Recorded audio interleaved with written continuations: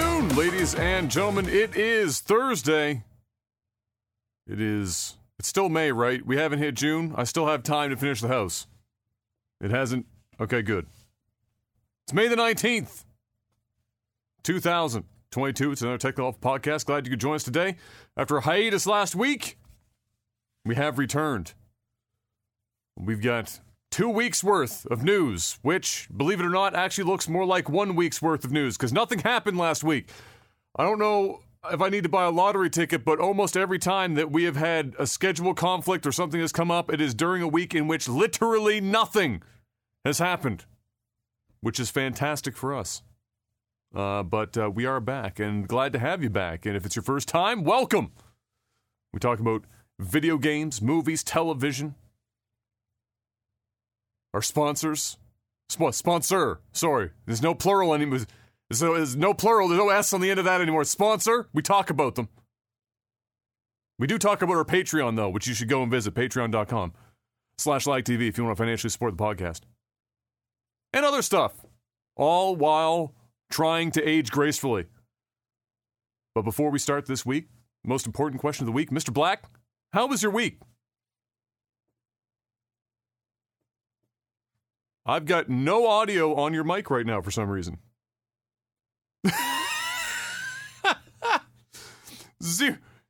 Zero audio on that microphone right now for some reason. That's odd. And let's just make sure that's not on my end for whatever reason that would be.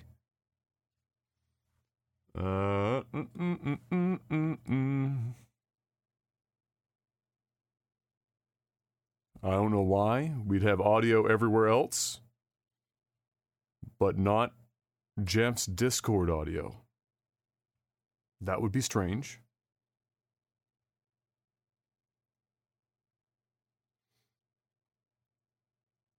Yeah, no, it should be good. Can you hear me now? There we go. We got it. We're back. We're good to go.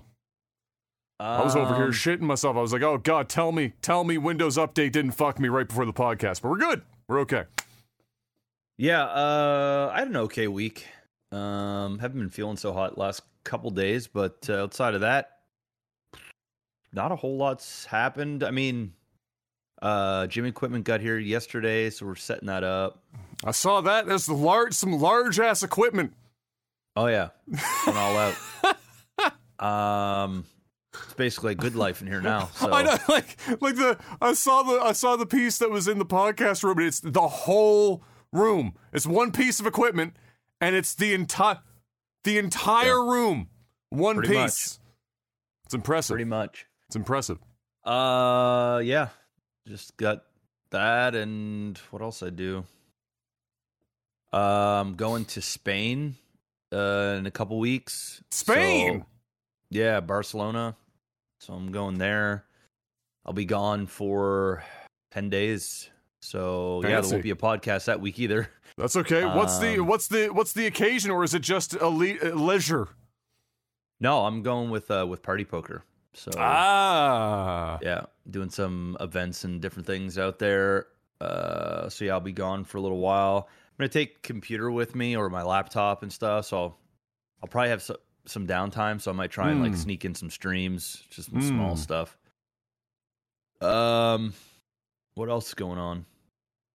You had a big event in the last week. Oh, that's right. Yeah, I did a Porsche iRacing event. Yes. That was actually pretty fun. I heard you had a good time. Yeah, it was. It was a good time. Surprised you don't play that. iRacing? It seems like right in your alley. Like it's so for me. There's iRacing. There's Project Cars, and they're like the two. They butt heads as far as like the pure racing sim deal on PC, and I honestly I've never even played either of them, and I think it's mostly just because I've always been either Gran Turismo or Forza, which occupy if there was like a scale of arcade on one end and simulation on the other, like pure sim versus pure arcade. Forza and Gran Turismo are like 80% of the way to sim. iRacing is just like Oh, it's full blown. It's 100% It's sin. hardcore. It's hardcore as fuck. Super fucking hardcore. So I like some of that is probably why I haven't put hands on it. It just always struck me as a game that if I was going to play iRacing, I need a wheel and I need pedals. You need a setup. And I just don't have that, so I just left it to the driving gods over there. But it's a big thing. They've got major events all the time. So this was obviously just one sponsored by Porsche. Yeah, I did that. That was fun. And just been getting the house ready for the summer. Pool is pretty much ready to go. That's pretty much it, man. Wonderful. Yeah.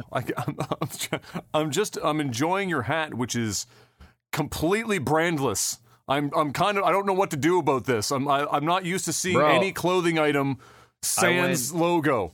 I went shopping last week to get like a bunch of clothes because I haven't done any shopping or anything like that like before COVID. So it's been a while. Yeah. A lot of my clothes don't even fit me anymore. It's just like it's all over the place. So went out and bought a bunch of stuff, and pretty much everything I bought got no branding on it. Like I'm at that stage now. I mean, I got like, some Hugo Boss stuff, but like Hugo Boss, like the logos are so small. They don't put like big ass in. friggin' logos and shit. Yeah. Yeah. So that's sort of where I'm at right now. Wonderful. I'm like brandless now. That's the polar opposite of Ed Hardy.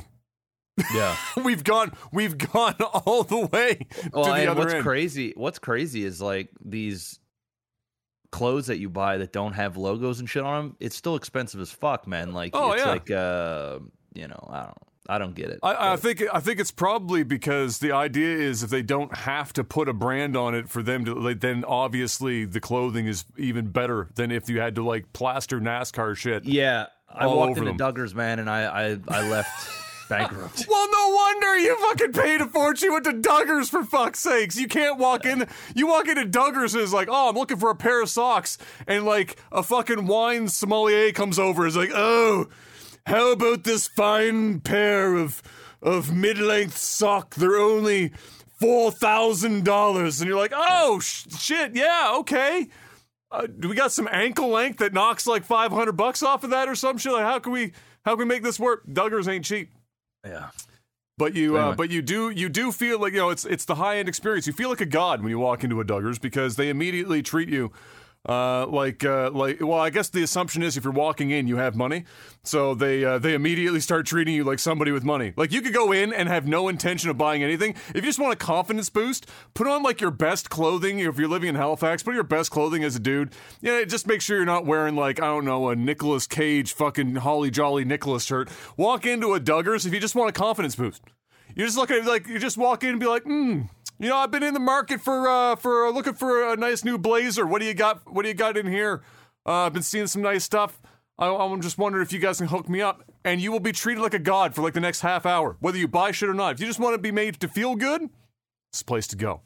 You might make some enemies if you leave there without buying something, but at least for the 30 minutes you're there, you're going to feel like a god. So there you go. That's wonderful. Yeah. I haven't been to Duggars since I bought my outfit to go to my buddy's wedding in California. And that was basically the experience. I walked in, I walked out poor. And it was one outfit.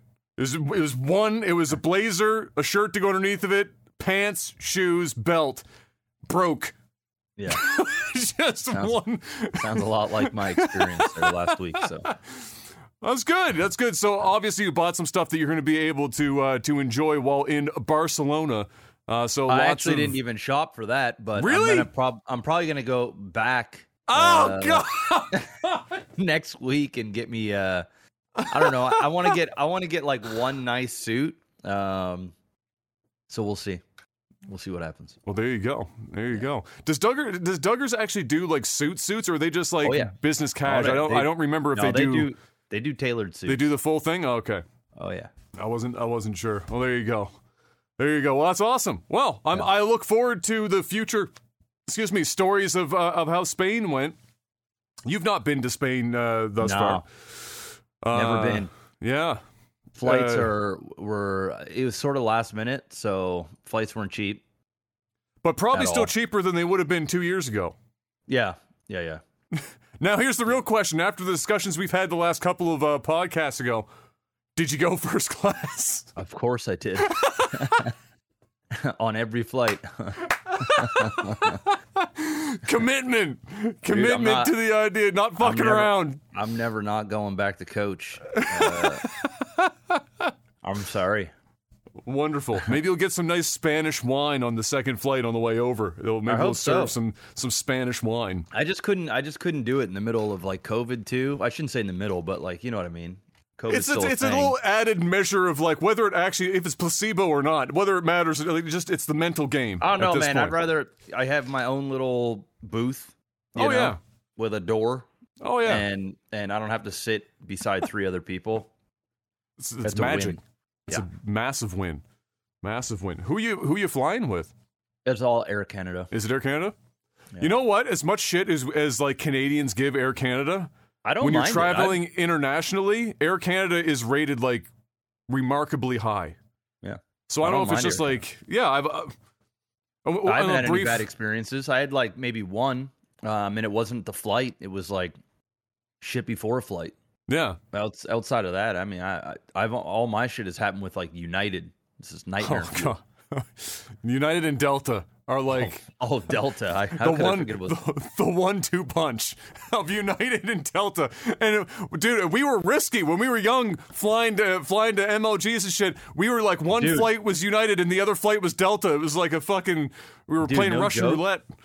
When I booked on Expedia, and when I was on the site, the little because I hadn't like went online and booked through Expedia in years. Yeah.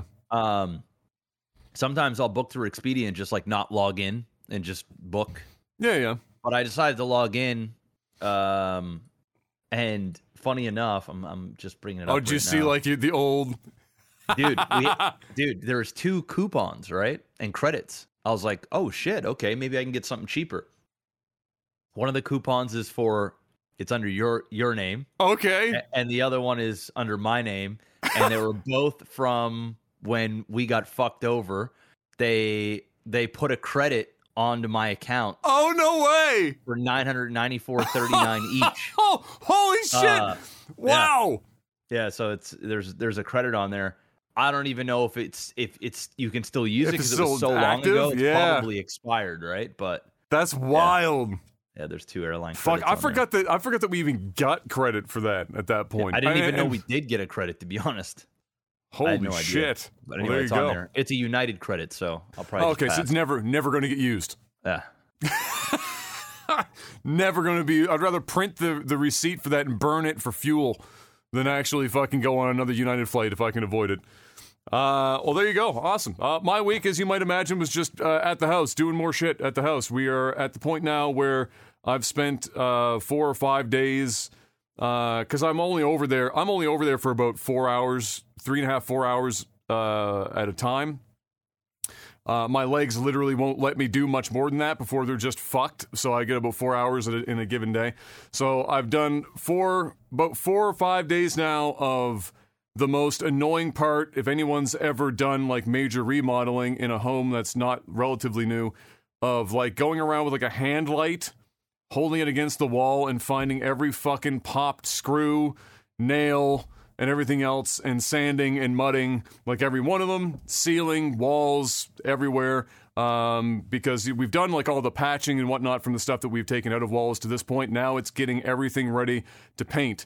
So we're not going to paint right away, but I'm trying to get everything done this week so that as soon as we're ready to paint, we don't have to start and stop. We pour the paint and we just get that shit done. Get two people on the job and just start going to work. So that's been my goal this week, and I've been working on that. We got a bunch of other like small like piddly jobs and whatnot done. Of course, I believe I can't remember if the last podcast that we actually did or not had happened, but either way, the HVAC is fully completed now, like 100% in. The only exception is it needs to be balanced by an HVAC guy. He needs to come in and do the balancing for the airflow in and out the house. But otherwise, everything is in and done, attic and all.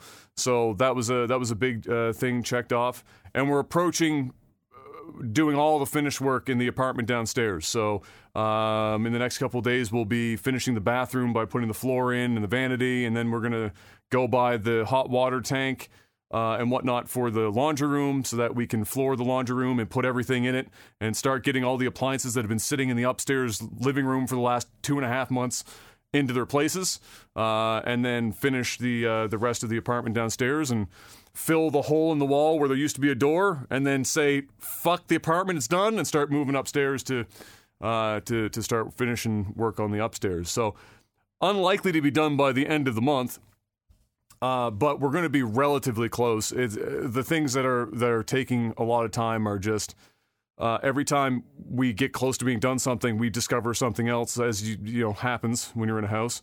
Nothing like huge. I think one of the biggest pains in the ass that we just discovered this week is that the staircase that goes down, so split entry, so the one that goes down into the basement, the runner or the stringers that are on either side of the stairs have not been attached to anything. They only anchored the stairs at the top of the landing and at the bottom. And so the stringers, when you walk down these stairs, it sounds like they're singing a Frank Sinatra song to you on every godforsaken fucking step. You take one step and it's like, huh, huh, huh, huh. It sounds somewhere between, I don't know why it went there instead of Frank Sinatra song, but it sounded like a porno there for a second. But you're walking down the stairs and shit gets real, and no matter what step or where you step on, it's terrible. So we got to figure out a way of securing the stringers, and also if that means we might have to like tear the treads and everything off of it, and that's just a fucking asshole job to have to tear the stairs apart. So we're going to see what we can do about that, but things like that are going to delay the project a bit. But it's coming together. The house is looking more and more like a house, and that's probably the biggest mental check mark, is that it looks like a house now. It's starting to like, it's no longer just me crawling in an attic trying to insert fucking HVAC hose into a 4-inch tall gap at the side of the friggin' house. It's actually coming together. So anyway, that's been my entire week, and other than that, I've just been a degenerate watching the Amber Heard versus Johnny Depp case. That's like my entire life is just the house and that. I'm not gonna shy away. It's been my guilty pleasure watching that absolute 5-alarm fire, and that's probably the most apt description I could possibly give it. Is it's a 5-alarm fire from front to back. But let's talk about some video game stuff, Mr. Black. First up, and this is relatively new information that I saw rumored or talked about yesterday and then confirmed more today. 100 Thieves. No longer just an esport brand to sell t-shirts and shorts, but also an esport brand to sell video games. It's going to make its own video game now, joining Dr. Disrespect in the creator market, moving into making their own games. I couldn't tell you what game it's going to be or what type of game it's going to be, but if I had to bet, it's probably going to be a shooter. It's probably going to be something that looks a little bit like a BR. Shot in the dark, but you never know. I mean, with who's at the head of 100 Thieves, it's at the bare minimum an arena shooter. Like that, it's either an arena shooter or a BR or both. And so we'll just have to wait and see what comes out of it. But now it's going to be 100 Thieves versus Dr. Disrespect for who gets their game out first and which one's better. And you know, guaranteed there will be a social media back and forth meme fest between both development teams for the entirety of that production cycle. I asked you this before with Dr. Disrespect, but I'll ask you now with 100 Thieves on this project. How do you think this is going to turn out? You think this has got a shot at being something good because of the people that are behind it, or do you think that's going to be a detriment and it's going to be, they're going to blow a tire and just not have a great turnout for this game? I mean, I kind of put it at the same level. About the same space? That I put Dr. Disrespect's one. I mean, I think 100 Thieves might have a little bit of a better shot, just simply from the reach. But I mean, just because you have reach doesn't mean your game's going to be successful. I mean, there's been tons of games that have come out where there's been 1 million concurrent viewers watching it and having every big streamer known to man playing the game, and then it just dies, right? So yeah. I don't know. I mean, good luck to them. Good luck to Dr. Disrespect as well. I mean, it's not my money. So, you know, if they want to gamble, if they think they can come into the space and make successful video games, I mean, I think reality is going to punch both of them in the face pretty quickly. But they're also, you know, they're also great entrepreneurs and the good business. They got good business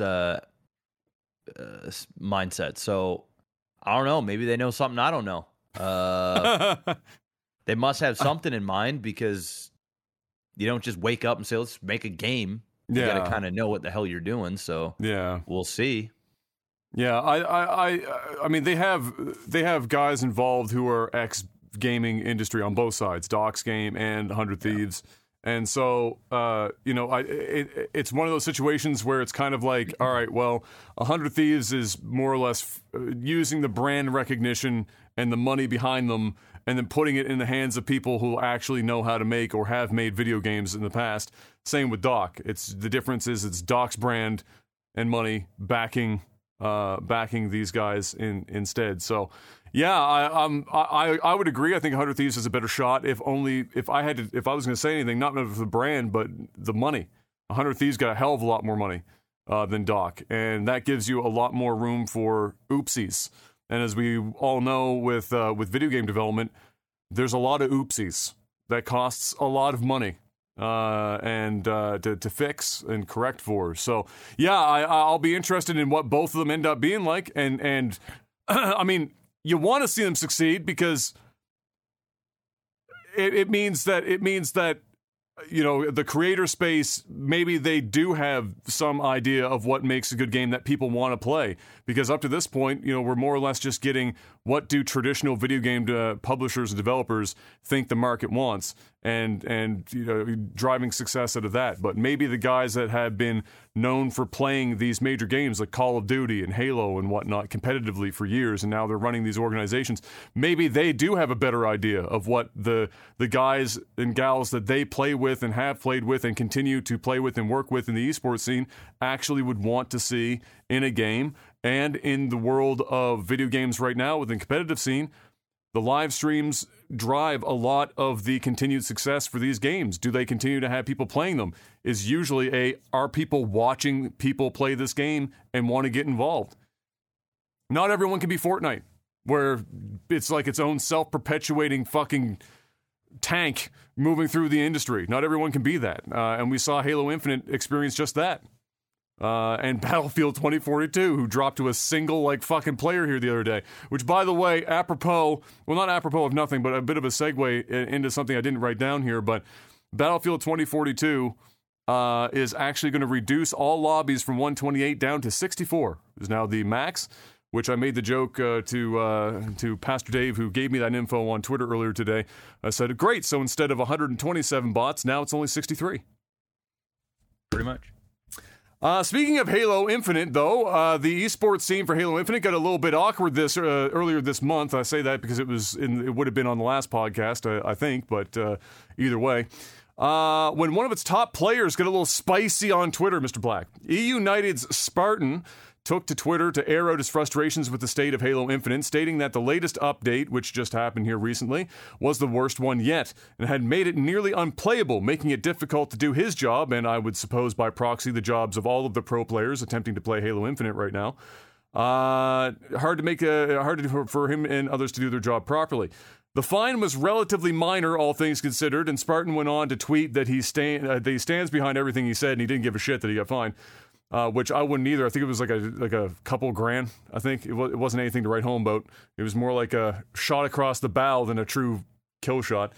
But it's more likely that the fine came down on him, though, because of how he said what he said, and less about the fact that he was criticizing the game. A lot of people took this as, 343 doesn't want the pro players poo-pooing their game, and they've got to just say nothing but good things about the game, and they can never criticize it. I don't necessarily think that's the case, but when one of the pro players goes on and just starts savagely destroying it, and the words, he's talking like you and I would dumpster a game, right? But the difference is, he's a professional in the esport for this game, and so there's a different standard to be held there. Imagine if LeBron James went out and just went on a fucking curse-laden shitstorm on Twitter dumping the NBA. It would probably be a bad look, and he'd probably get fined for it.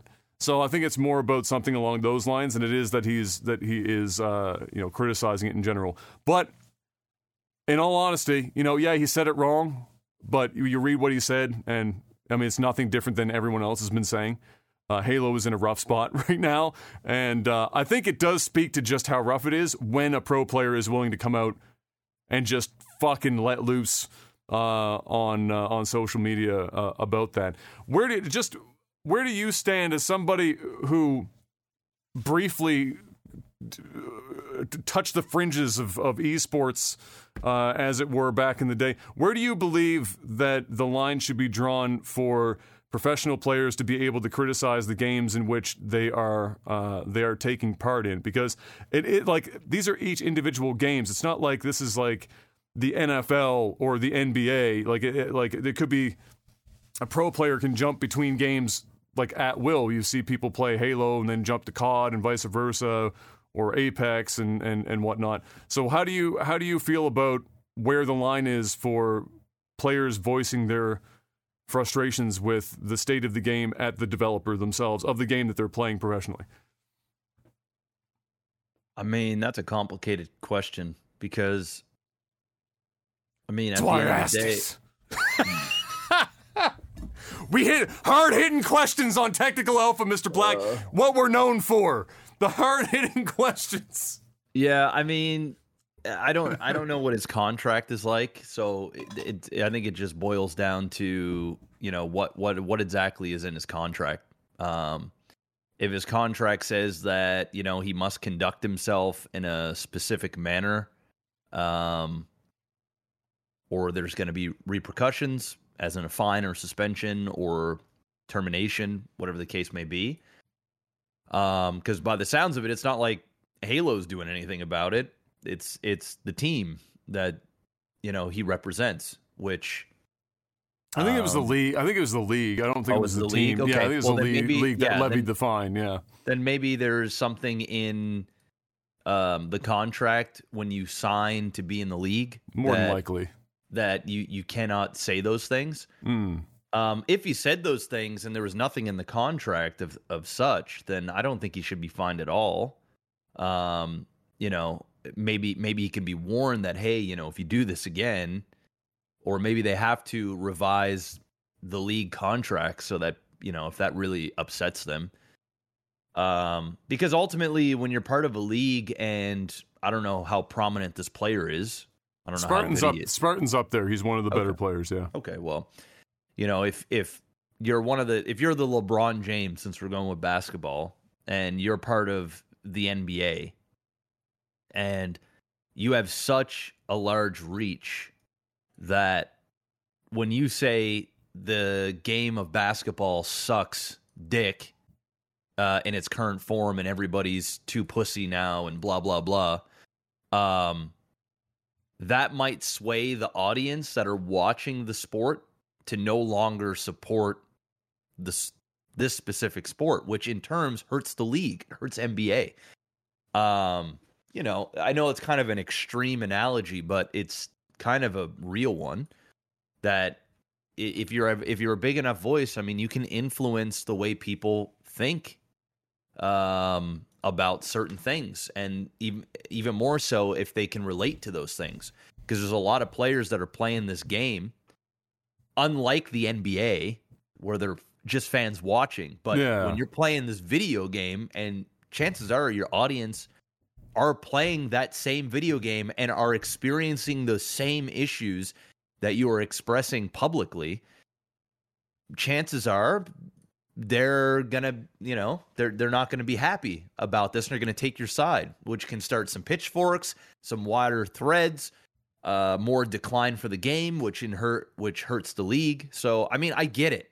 I get it. I mean, it's this thing where it's like, yeah, it's freedom of speech, but what you say has consequences. That's just the way the world works. And this guy got fined a couple $1,000. Obviously, I don't know how much couple $1,000 is to him. Might be a lot, might be a little, but he said his piece, and I'm sure he probably won't say something like that again, because he probably get a stern talking to. But, I mean, as a StarCraft guy, I mean, I used to shit on StarCraft all the time, but I wasn't part of any specific league. Yeah. So I was able to kind of speak my mind freely. Wasn't like Blizzard was, it's not like Blizzard was signing up to send me out to an event or something, but yeah, I mean, at the end of the day, too, it's esports. It's a little bit different than, say, NBA, or MLB, There's no or a NHL. direct correlation or comparison. Yeah. We're not, I understand one's an esport, one's a sport. Like, I get it, but it's not really the same. The culture's different. The social media around it's different. So, do I think he did anything morally wrong? No. He spoke his mind. But if he's got contract obligations and he broke that contract, then he deserves to get fined, period. Yeah, I agree. I think for me, it's, and I think even if it was in the contract, it's usually like the way that it's worded contractually is you'll see it worded as like the signee or whatever or contractee is not to speak disparagingly about the entity or whatever the fuck, and disparagingly is the operative word there, which normally means you can say your shit, but you can't go out and like literally just start dumpstering everything, like go on a warpath as such, and so yeah, that's probably, if there was something, it was probably worded similar to that, and I think it's fair for the reasons that you stated. There are knock-on effects when a major high-profile player of anything, whether it's a real sport or an e-sport, goes out and starts saying these things, and it goes on down the line. It can affect the league itself. It can affect the performance of the game itself outside of the e-sport in terms of how many people continue to play the game, because it can amplify their frustrations that, like you said as well, they're experiencing the same thing that he would have been complaining about. Like all these issues are evident in the game for other people playing it. And that's a bad thing, especially if it's a free-to-play game where 343 doesn't necessarily have everyone's money locked up already. They didn't spend $60 on the game. It's a game as a service. It needs to have a long life to take money from the people buying buying the battle pass stuff or buying the store stuff. And so any kind of remarks that can sway the people from doing that is no bueno. So yeah, just an interesting thing. I can't remember the last time I saw an esport player getting a fine based on saying something about the state of a game, and so I thought that was an interesting thing to bring up. We'll see how that progresses as esports continues on. But like you said as well, it is unlikely, and I agree, it's unlikely to track perfectly with traditional sports, but it will probably emulate to some degree. But social media plays such a massive role in esports that it's probably going to be a bit different. For only the second time in Bethesda's history, Mr. Black, at least that I'm aware of, they are delaying a major release of a game. Both Redfall and Starfield were announced this week to be pushed back into the first half of 2023, and that's as specific as they got with the pushback, is that it's the first half, no month or date or anything of that nature. Bethesda, for all of its memes, is usually when they announce a game, it means that they are basically guaranteeing that shit's going to come out. It's almost never, like I said one time before, I think it was Oblivion, but I can't remember. I want to say it was Oblivion that got delayed. But either way, this is a very rare event, and I think it speaks to, I have this in the notes, I think it speaks to the Cyberpunk 2077 effect, where a major release like this, which for many people, a game like this from Bethesda, Starfield, is like a generational release. You don't want to get caught up where everyone just starts likening your game to 2077 if you're going to release a game that's not ready to go on launch now, if it's that high profile. So I do suspect that that's probably a bit of it. I'm happy about it because I think Bethesda needs this game to do really fucking well. It's a new IP. It's not Elder Scrolls. It's not Fallout. And so there's going to be even more scrutiny. They're going to get all the usual scrutiny of just how busted, is this Bethesda game. But then on top of that, it's just how busted is this game. Also, it's a brand new thing. So it doesn't have the name behind it to keep driving sales if it is indeed broken. People will buy a semi-broken Elder Scrolls game at launch. It's just going to fucking happen. They'll do it with Fallout. It's just going to happen. Will they do it with Starfield? Probably not. And so they're going to cook it for a little bit longer. What that does do, unfortunately, is it has kind of an unfortunate effect for Microsoft in that Xbox's first-party exclusives for 2022 are basically zero now. So we are like for all the goodwill and all the good stuff that had been coming out for Xbox in the last several months, they now have got almost an entire calendar year with more or less nothing of any major consequence out of their first-party studios for exclusive titles. Basically nothing. Yeah, it's great the Game Pass is there, and people are clearly enjoying that in droves, tens of millions of people, but you eventually have to have some first-party, big-hitting, big-dick exclusive titles. You just kind of, you need to have that, and to go an entire calendar year without it hurts. I do suspect Microsoft had something to say about this game getting delayed to some degree. They had to protect their investment, which, as we know, was a very hefty investment that they made, and just mentioned this week is going along relatively, of their other hefty investment is going smoothly, in case you're wondering, the Activision Blizzard one. But all the same, yeah, we're going to get pushed into the second half, or the first half, I should say, of 2023, which to me sounds an awful lot. And I don't know about you, Mr. Black, but when I read that sentence, it looks an awful lot to me. Second half, 2023. Coming out in fall, yeah. 2023. See that? It's unlikely to be the first half. If it is, I'll be very impressed. I'll say that much. It's if only because Bethesda rarely ever delays at all, would I almost believe that it will actually land in the first half. But if this was anyone else, I would immediately read that as, yeah, that's coming out Christmas time of next year. In Alan Wake news, this is for you, Mr. Black. Got the Alan Wake news hot and ready for you here. AMC has bought rights to do an Alan Wake TV show. And on top of that, unfortunately, a little bit of the downside for the news here is we won't be getting any major news this summer about the game itself because Remedy wants to make the best possible first impression. So we were hoping to see a little bit of that at Summer Game Fest, but we're not going to be getting much in the way of that. Maybe we'll get a little bit more later in the year, but Remedy wants to hold that on and not show something off that's not ready to be shown off. But I can't remember if we talked about an AMC deal for this yet already. But I put it in here because it was mentioned in the it's the Alan Wake anniversary. They had a video that they put up and they were discussing this. But how do you feel about an Alan Wake TV show? I think that tracks. I think that would fuck. Work. Yeah, and it's AMC. I mean, they did The Walking Dead. If they can make The Walking Dead work for like half of my life, surely they can pull off a season of Alan Wake, right? It's got to be a thing. It's got to be possible.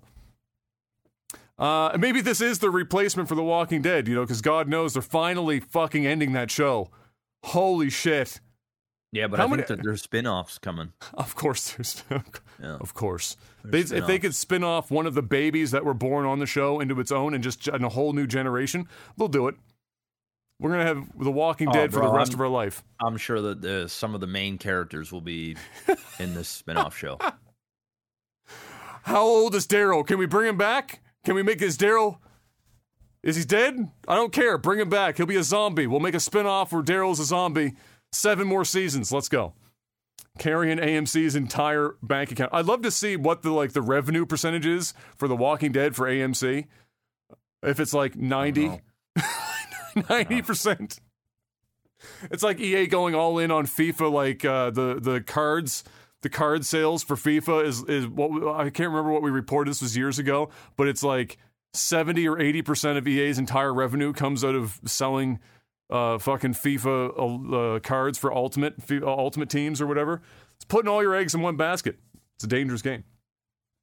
Dead Space, to continue the horror remake stuff here. The remake has been given a launch date for January 27th of 2023, which once again, Mr. Black, sounds an awful lot like May 27th of 2023. Whenever I hear that, but nonetheless, early 2023 window is what it's looking at right now. So for those of you that are excited to hop back in and re-experience, or maybe experience for the first time, because Dead Space was like critically well received and everyone that played it more or less loved it, but I don't think it sold like 20 million copies or anything like that, and so this would be a good opportunity for people to hop back in and give it a go. You did play the Dead Space games, if I'm not mistaken, and you enjoyed them. Yeah. Yep. Fun. In my own special hell this week, Mr. Black, more horror game news. Silent Hill 2 remake finally more or less confirmed. Unfortunately, it's still under Konami, which is bad. And then furthermore, Team Bloober, who is the team that did The Medium and kind of fucked that game up, is the one that's supposed to be at the head of this title. And so I got excited, and then I got sad. Almost immediately. The roller coaster of being a Silent Hill fan never stops. The ride, you never get off that ride. It just tortures you over and over and over again. There are other projects of Silent Hill in the works as well, apparently. We're likely to learn more about that in the coming months. But yeah, super unfortunate. I don't know if I want to be happy, because finally Silent Hill 2 is like doing its thing. And Silent Hill in general, getting its dues, finally Konami getting his head out of his ass, or the fact that they're giving it to like the worst possible fucking teams to make these games. It could make me sad. But either way, there you go. Silent Hill 2. Just, you know what? Just play the original. Not like the weird remaster PS3 one where they changed the voice actors and shit. Just actually play the original, for the love of God. Blizzard, during one of their most tumultuous PR periods ever, decided that a lengthy blog post outlining what they call the diversity space tool would be a good idea, Mr. Black. And who would have known that the diversity space tool would have been such a bad idea? Not me. I couldn't have possibly known. If you described it to me, which let me describe it to you, and see if you think it's a good idea for Activision Blizzard to be posting a blog post about this incredible tool. Essentially, it's a stat chart. By the way, you can click on that link, Mr. Black, and you'll see the image so you can follow along with how this looks. Essentially, it's a stat chart with a demographic.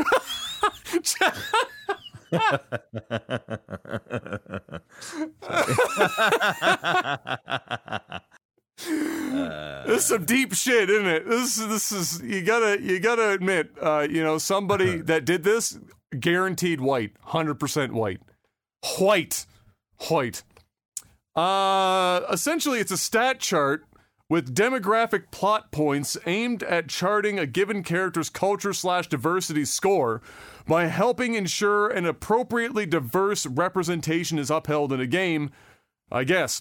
The tool was originally developed by King, that's the Candy Crush folks, after being inspired by the Gamergate head Anita Sarkeesian. Originally, people tried to keep the numbers out of it, which was probably a good idea, honestly, to not have numbers associated with this shit, but here we are. Activision showed it off to its shareholders last year, boasting about how amazing it was. So if you've not seen this, guys, just search that name up. It's the Diversity Space Tool.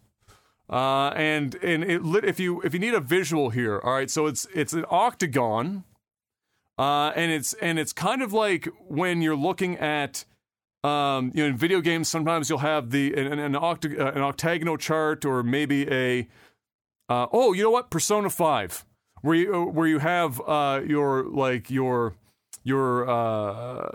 kindness and your knowledge in that chart, and then it dashes out in various directions based on how strong you are in each of those stats, and it gives you like this polygonal graph to show you what that character is like. Okay, so it's that, but culture and diversity for a character. So the points on this chart are culture, ethnicity, age, ability, body type, gender identity, and sexual orientation. And in this example, in this picture, they have the Overwatch characters. They've got Lucio, they got Torbjorn, and they've got what was her name? Zarya? Frick. Pink-haired Russian chick. Big gun. Can't remember her name off the top of my head. It's been a while since I played Overwatch. So anyway, they've got them plotted out on here. So Torbjorn is, nearly maxed out on the age stat. He's got like a mechanical arm, so for the ability one, he's he's about 3/4 or more of the way out on the ability scale. His body type, he's a chunky boy, so he's halfway up, but he's still jacked. He's like fat jacked, as you would expect for like a dwarf. So he's halfway up there. Sexual orientation, basically 0, because I'm assuming that means he's just a straight dude. Culture, he's white, so 0 as well on the scale. And if you go to another example here for this would be Lucio. Oh, ethnicity for Torbjorn, also 0. So the takeaway here is that ideally, so where does this land us all here? So Lucio, who is definitely darker than Torbjorn, his ethnicity scale is only halfway. So I don't know what is beyond black, Mr. Black. Where do we go beyond? What is the higher score? I don't know, man. I'm not even talking about this shit, bro, because like shit will just get taken out of context. Like we just live in a fucking dumbass world right now. This is a crazy concept. This stuff is just so fucking dumb. Just go back to making video games and stop overthinking this shit, man. God, you've got entire teams of people that get together to make compelling characters from different ethnicities and whatnot that are usually they have some tie to these things, so you can make authentic shit. The last thing that you need to do is put together score sheets on this shit so that somebody can subjectively decide on the ethnicity line how many points white is worth versus yellow. I just think that they're just overcomplicating and overthinking this. Like, just put in some inclusion and make your characters and call it a day. Just make compelling, good characters. Just make good characters, man. Just make good characters. Like, what? This was never an issue a while ago. Like, we're talking like not that long ago. And now suddenly, I don't know, man. It's just apparently like there were when King developed it, because of course all of this shit's subjective because they're applying numbers to it, right? So it's just whoever has it in their hand at any given time will give every like thing a certain number value. So like certain races had certain values, and then it got into Blizzard's hands and it changed. Shit went like apparently as we're getting in chat right now, and I do believe DK, he would know, being the Blizzard fan that he is. Black used to be an 8, now it's a 3. So people just like take this chart and like, all right, so arbitrarily, this is the numbers for, do you have one arm missing, 2 arms? Do you have all 4 limbs missing? Are you a man or woman? Do you have different colored hair? And just like random numbers for all this shit to give a polygonal graph reading. Which is some of the craziest shit I've ever seen. Probably not the flex they were hoping it to be, and that's not what they needed right now, to say the least. In the midst of all of their fuckery, it's the last thing that they needed. In slightly lighter news, and you can click on the video link here if you want to just give it a look-see so that you know what it looks like, Mr. Black. Some absolute mad lad is in the midst of programming Portal, as in the Valve game Portal, for N64 hardware, not an emulator, but actual N64 hardware.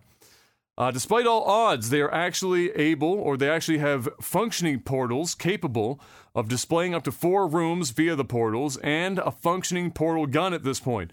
All of it, as I said, is running on an actual set of N64 hardware. And that just blows my fucking mind. If you want to check the video out, make sure to check out James Lambert on YouTube for his Portal D-Make project. That's insane. I have to respect somebody, first of all, for wanting to even attempt this. Like, who wakes up in the morning and is like, you know what, fuck it, Portal on the N64. And then to actually go out and pull the shit off as well as he's pulled it off thus far is mind-fucking me.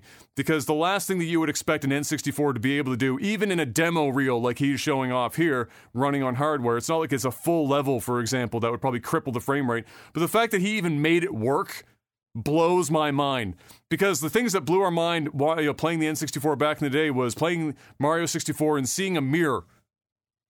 Everyone was like, "Whoa! You can see Mario running around in the Lakitu camera guy. He's in the mirror." And this dude was like, "Fuck all of that shit. I'm gonna put recursive portals using N64 hardware. Get fucked." And now here we are. So I wish him all the best. Please, for the love of God, at least finish one complete level. I want to see one level, and that will make me very happy. But yeah, crazy programming skills, and all the power to him, and good luck on all that crazy. What do you think? I haven't seen the video. Doesn't that look pretty fucking wild? Like, can you imagine N64 running Portal? Would that ever have... It's nuts. We played StarCraft on the N64 at 4.5 frames per second. I can't even imagine trying to get something like Portal work. Crazy. We've got our first look into the first round of classic games coming to the PlayStation Plus subscription service, Mr. Black. We talked about this a few podcasts ago when they were consolidating all of their shit into one service. Well, we finally have a list of that. If I can get Twitter to load, there we go. And so I'll just list, there's not a hell of a lot of them, so I'll list them off, and we'll see which ones you would be yourself like, okay, we got this on the service, this is great news. So the classic games catalog, the original PlayStation and PSP games that are listed here. From PlayStation Studios specifically, we got Ape Escape. Yay or nay? Ape Escape? Yeah. Yay. Sure. Hot Shots Golf. Yay. I fucks with a Hot Shots Golf, I'm not gonna lie. Hot Shots Golf is pretty fire. IQ Intelligent Cube. I don't know what that is. Neither do I. Maybe it's for the best. Jumping Flash. Don't know what that is. Same here. Siphon Filter. Nay. Nay on the Siphon Filter? Alright, nah. Fair ball. Super Stardust Portable. That's a PSP game. I don't know what that is. Third-party partners. Mr. Driller. Don't know what that is either. Tekken 2. Nay. So who's going back to play Tekken 2 right now? Worms World... I just said that. I'm going to get fucking blasted by a fighting game community person for saying such blasphemy. Worms World Party and Worms Armageddon. Sure. I guess. Sure. Classic games catalog remasters in this list, which I think... I don't know if these are remasters that were actually done as a remaster or remasters as in, like, some of these games are getting resolution bumps and shit, they mentioned, similar to how some of the games for the Xbox are getting resolution frame rate bumps, so I don't know what's going on there, but that's what they're listed in the list as remasters. Hey, Ape Escape 1, how about Ape Escape 2? Ark the Lad, Twilight of the Spirits.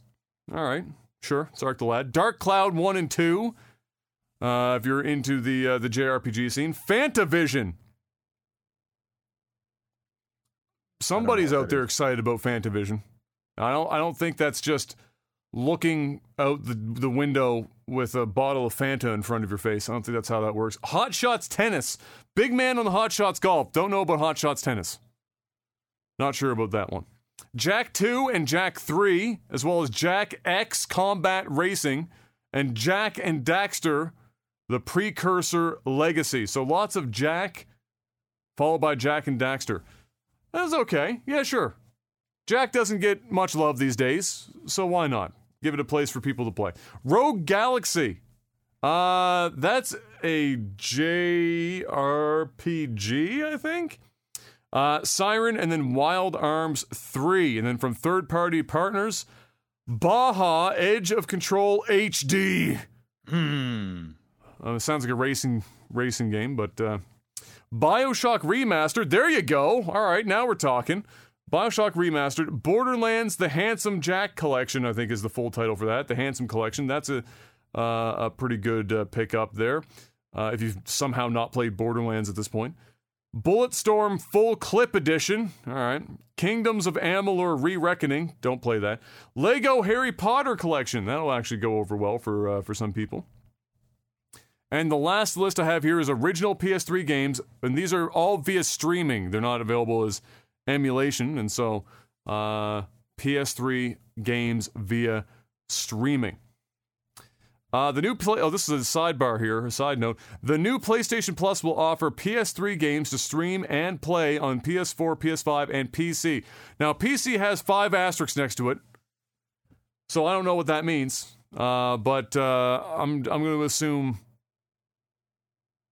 clearly there are caveats for the PC. These are original non-remastered versions of the PS3 games and are available to PlayStation Plus Premium members, where cloud streaming is available.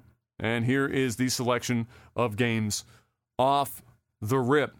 Crash Commando, Demon's Souls, Echo Chrome, Hot Shots Golf Out of Bounds and Hot Shots Golf World Invitational, Eco, Infamous 1 and 2, Infamous Festival of Blood, Loco Roco Kokoreko? I don't fucking know what the hell that is. I know what Loco Roco is. I can't pronounce the second half. Motorstorm, Apocalypse NRC, Puppeteer, Rain, not Heavy Rain, just regular Rain. Ratchet and Clank, Quest for Booty, A Crack in Time, Into the Nexus, Resistance 3, Super Stardust HD, Tokyo Jungle, and When Vikings Attack are all PlayStation Studios games. So what the unfortunate bit about all this is that the vast majority of the games that are actually interesting and probably worth playing are these games here, and they're unfortunately only via streaming and not like local play. That's unfortunate. Third-party partner games: Asura's Wrath, underrated game. Castlevania Lords of Shadow 2, Devil May Cry HD Collection, Enslaved Odyssey to the West. Holy shit, I forgot that was even a game. Fear, incredibly underrated first-person shooter. Lost Planet 2, Ninja Gaiden Sigma 2, and Red Dead Redemption Undead Nightmare. Those are, once again, all on the streaming side. So they also listed a bunch of stuff that's going to be available for the PS4 games as well. But limited. And here people will want to know this. So you'll remember that when we went over the additions to this subscription model, that timed game trials were going to be a thing included for people to be able to get, basically paying for demos at this point, but get demos. So the ones that are first listed for that bit of the service are Uncharted Legacy of Thieves Collection, Horizon Forbidden West, Cyberpunk 2077. That would have been a good one to have, I don't know, a year ago. Farming Simulator 22, Tiny Tina's Wonderland, and WWE 2K22. Those are the timed trials available for that service. And they're adding games, of course, every month. So there you go. They're also adding some semblance of the Ubisoft Plus Classics to be available in here. And that includes things like some of the older Far Cry games. And I'm seeing here South Park, The Fractured Butthole, Stick of Truth, The Division, Trackmania, Trials, things of that nature available in the Classics section. Ubisoft has their own full subscription service coming where that includes their newer games as well as the classic stuff. But yeah, there you go. I will say that having read all of that first bit, and it's not like Game Pass had a particularly incredible opening to their service either. Not the most compelling list I've ever seen. But then again, I don't like, I'm not seeing like, why am I not seeing in third-party lists things like the Final Fantasy games or, fucking Ridge Racer or something? Like, literally, there's a lot of actual classic PlayStation games, and maybe it's like music licensing issues or some other fuckery, but there's a lot of shit not here that they're not pulling from. And obviously, you're not going to blow your load all on the opening list of games that you're putting on the service. You're not going to have all of your bangers right off the bat. But I do feel like this list was a little to start. But it's better than nothing. I guess it's a thing. Was there a single game in that list that you were interested in if you would ever go back to play? I'm not going to fucking play any of this stuff. I don't give a shit about any of this. We can also buckle up, Mr. Black, speaking of Final Fantasy. We can also buckle up because according to the Buckle Lord himself, Tetsuya Nomura, he let everyone know that more Final Fantasy VII news is coming next month. Now, he didn't say Final Fantasy VII Remake news, so that could mean a number of things. This is some anniversary of Final Fantasy VII. I can't remember which one. I mean, I can't. No, 15? Is it? No, it's more than 15. It's fucking 25? Is this 25th? It was 97 that came out, right? So this would be 25? Fuck, we're old. I mean, it's like the 25th anniversary of Final Fantasy VII. Anyway, there's like a Tifa statue that's being put out where she's in like the fucking face down, ass up position, 1/4 scale. It's got Cloud's Buster Sword, pun intended, literally right between her fucking ass cheeks. And she's like, it's wild as shit. They wild out on that one. Not only that, but apparently There's like a full nude body swap, so you can order like the regular statue, and then when your mom comes over, you can put the nude model away and put the clothed one back out because it's somehow better that you can only see her like fucking labia through her underwear on the Buster Sword. So you can swap it out when necessary, which is very important for a lot of people. But yeah, I don't know what the news is going to be. I suspect it will be remake news of some kind because it's been a bit of a hot minute since we've heard anything about the remake. I think that 1/4 scale is something like an $800 statue. So good luck out there, degenerates. May Tifa be with you. Xbox is reportedly working on a Roku or Fire Stick-like device for use at home. Speaking of the Game Pass, to stream games from its cloud service, as well as TV apps for smart TVs to do the same thing. So, which makes sense. If you're going to be streaming everything anyway, you don't need a console to do that. You just need access to the internet and something to do that through. And so, I guess they'll be selling like a USB stick size kind of a device, or like a Fire Stick or a Roku stick. Plug it into your TV, or just go through a smart TV app, and you can, with the controller, now do all of their cloud gaming services right through that. That seems to be something that's in the pipeline. Makes sense to me. Not something I'm super interested in because I prefer my games local, but for a lot of people, I mean, what does that mean? I mean, you're going to a hotel. You're going to try and play games at 15 kilobits per second, which is about the internet speed. Somebody will try it. It'll happen. In other Xbox news, Mr. Black, for the first time in 8 years, Xbox outsold PlayStation in Japan last week as the Series S continues to do big numbers. So the Series S outsold the PS5 in Japan, and that's, as I just said, first time in 8 years Xbox has outdone PlayStation in any given time period in Japan. I don't know if that's more of a comment on available consoles of both types, or if there's a reasonable sentiment for smaller, cheaper consoles right now, and that maybe Game Pass is being looked at as having some pretty good value in Japan right now. I don't know, but either way, that's, Xbox is gonna frame that and put it on their fucking wall, shadow box that tweet. We outsold them, boys, in their own neighborhood. EA and FIFA have officially gone their separate ways, Mr. Black. Speaking of the FIFA Ultimate Teams, that name will change now. The FIFA games will be rebranded as EA Sports FC starting next year. That is the title that they are going with. Instead of whatever else they could have possibly chose, they went with EA Sports FC. So FIFA came out and were like, FIFA's more than just 4 letters on a box. It's a brand, and you'll see us come back again. And EA was like, fuck you, EA Sports FC.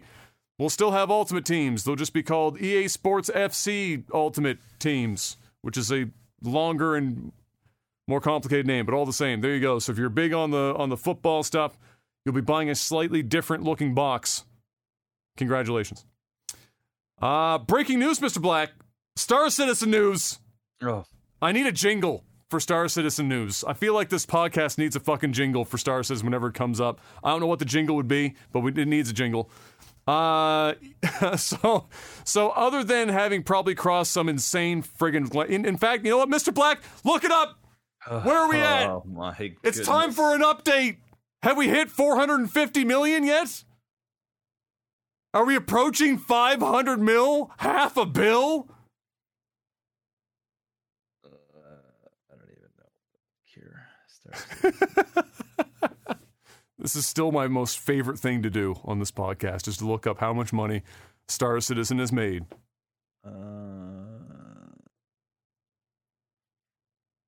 Dude, I don't even know where to look on the site. Okay, one sec.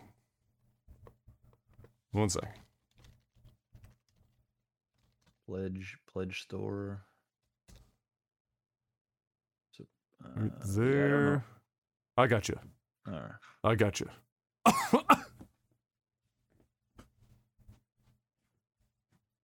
You ready for this number? I'm ready. 460 million $23,323 Nice. is the current pledged amount. Let's see.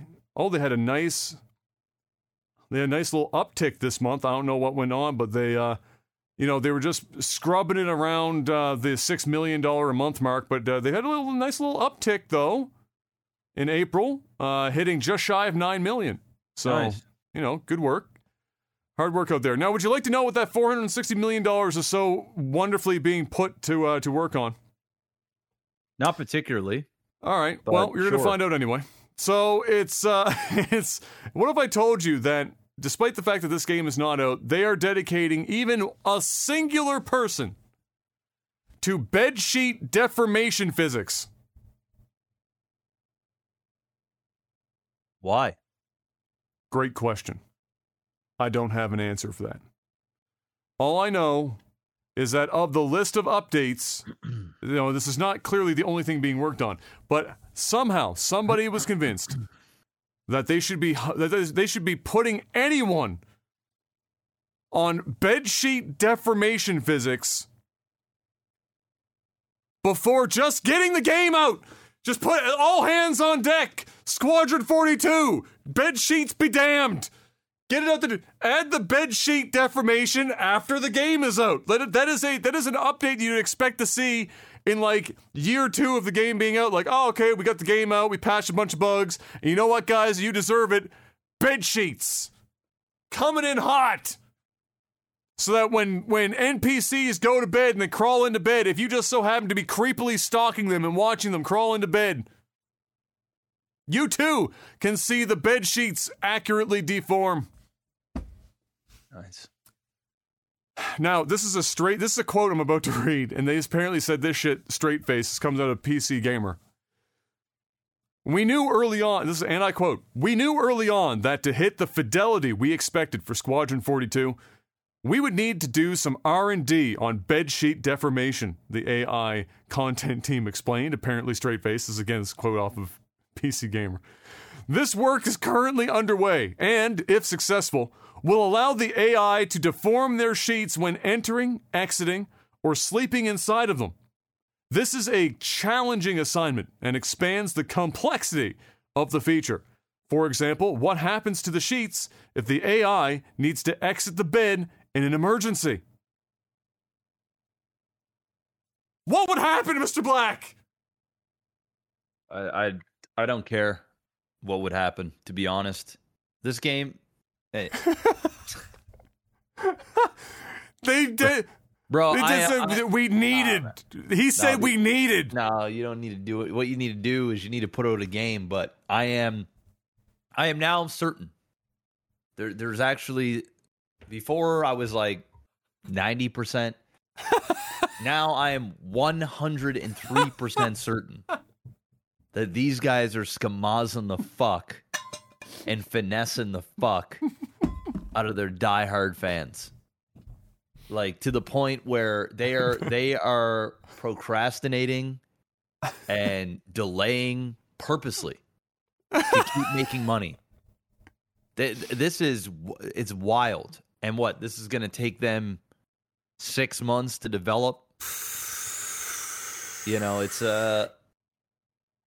man, I'd feel like I'm getting bitch slapped if I was a supporter of this. This is crazy. Here's some even comments. News? Like, why is this even news? Like, why are they even releasing this? I think it's embarrassing. It is a bit embarrassing. So apparently what happened is, so they put out the list of the stuff that's coming in this patch or that they're working on or whatever, right? And they have the stuff in alphabetical order by the team working on it. And so obviously the AI team is at the very top of the list. And so what that ends up doing is looking horrible, because now you've got the very first thing that people are reading on the list of reasons as to why this game isn't out yet is bedsheet deformation. Here's a couple of Reddit comments out of their the /r/getting skamazed. I thought Rockstar shrinking horse balls was ridiculous already, but that's a new level of uselessness. Do sheets with different thread counts deform in a consistent way, or does the physics model need to be able to deal with Egyptian cotton separately? And then the guy replied to that saying, well, congratulations, you just set the game back another 2 weeks. Thank you so much, sir. And then the guy below that said, fix that for you, 2 years, not 2 weeks. Wow. So there you go. Bedsheet deformation, very important. that literally anyone should be working on is hilarious to me. I mean, anything. If they're from the AI team, you could list almost anything that an AI person could possibly be working on right now to help finish this project. Or even something that was not necessary, but you could come up with almost any other thing than bedsheet deformation. And you know what might have helped if they didn't call it bedsheet deformation? They just said cloth physics. Yeah. That sounds so... Because now it's everywhere in the game, right? Now it's like space sails and like fucking capes and clothing and like shit like that. Now like, oh, okay. All right, yeah. All right, you know what? We don't really need it. But you know what? It probably looked pretty dope. But when you reduce that down to, we really thought about this, and we need to work on bedsheet deformation, you've lost everyone. At that point. That's the show, man. Crazy. 460 mil, though. I'm excited. I think this is the year. I think 2022 is the year, Mr. Black, where we cross... $500 million. $500 million.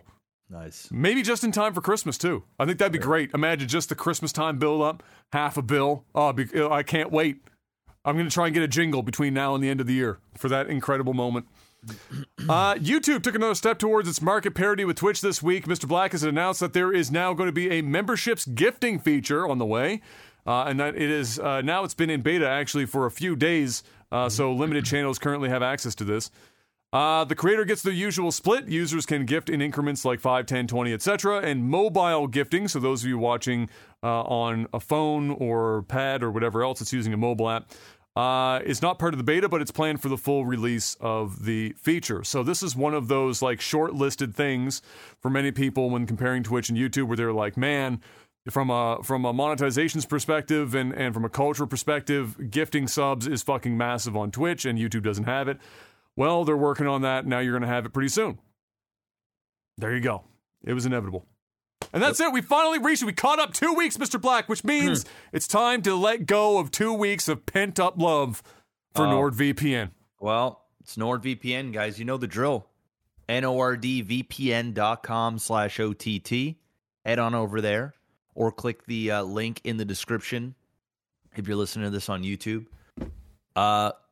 Use the promo code OTT and get a massive discount plus a bonus month when you get a 2-year subscription. Make sure you go check out their Nord Pass as well. It's a password manager protector, something that I'm using now. It's great. Stay safe, stay anonymous when you're on the internet. Watch different regions of Netflix and other streaming services at the click of a button. Very, very high-speed servers you can connect to no matter where you're trying to connect to. And if the service isn't working for you for any reason, get your money back within 30 days, no questions asked. And, yeah, treat yourself. I mean, you can use it on your phone, your TV, your Mac, your laptop. I mean, you're not going anywhere now. Gas is too expensive. Your ass is staying at home. It's involuntary. It's involuntary, home vacations, staycations for everyone. So make sure you guys go check that out. They also have threat protection as well. If you are using the desktop app, you can click that feature on, and that'll make it so that websites cannot track what you're doing, what you're searching for, et cetera, et cetera. And just so that your information doesn't get stolen. And, just an extra layer of protection. And it comes with the service. So make sure you head on over there, guys. NordVPN. They're big supporters of the podcast. They've been keeping the show going. So when you guys are in the market for a VPN, think NordVPN and think promo code OTT. That's it. And now it's time for movies and TV. Avatar: The Way of Water. Get their teaser trailer dropped, Mr. Black. Of course, becoming like the most watched fucking internet video for at least a couple of hours here in the last week. What did you think of the Avatar? We're finally seeing it. We're getting our first peeks into the James Cameron follow-up. Yeah. How do you feel? I mean, I'm ready. I've been ready for this movie. I rewatched Avatar last week. It holds up, man. The CGI, everything about that movie, like it could have came out this year, and you'd been like, "Damn, that's impressive." Like that's how good the shit was back then. I know that people meme on Avatar all the time. You know, it's almost like a cool thing to meme Avatar and blah, blah, blah. It's this movie, it's that movie, it's stolen this and that and blah, blah. I don't give a shit about any of it. The visuals, the experience is what I'm all about. And, you know, we're getting 4 more of these movies. I think one every 2 years. I can't believe that. 4 more. The next 2 movies I think are already done. So, like, it was a teaser. It was just like small. It was like a minute and something of just visuals. We don't really know the full story or anything like that. But yeah, it's coming out later this year. I saw when I went to go see the Doctor Strange in IMAX, they played the preview for it. Okay. So it looked beautiful. I mean, it's IMAX. I mean, if you're going to go watch Avatar, probably should watch it in IMAX and in 3D, because it's literally one of the only movies that 3D is actually utilized the way that it should be. But yeah, I'm ready. Bring it. Yeah. I thought, I mean, it is a teaser, as you said. We don't know anything about the story or whatnot. I mean, the title kind of gives you an idea of where they're going with it. Apparently, the majority of the film was filmed underwater. And it's what took the movie so long to make is they created a new technology for motion capture underwater. So, you know, apparently it's supposed to make, like, even the way they did Aquaman look like dog shit. Well, it's just not James Cameron if he's not inventing something new for his movie. Yeah, and James Cameron loves the water. You know, he's got like one of the world records for like one of the deepest dives. So, you know, he knows what he's doing, man. This guy is a mad genius when it comes to creating films. He's got 2 of the biggest movies of all time under his belt. And yeah, this movie is going to make shitloads of money. Yeah. I'd have to.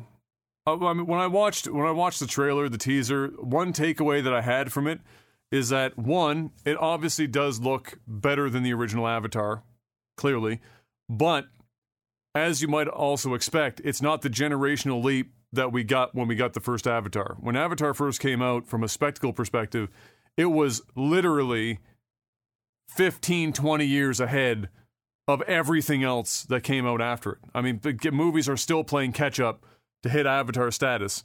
And when I saw this teaser, which isn't always indicative of the end of the, you know, of what's, you know, what you're going to see in, you know, at the theater, it's not a movie that I looked at and went, oh my God, this is going to be the thing that movies chase after for 20 years.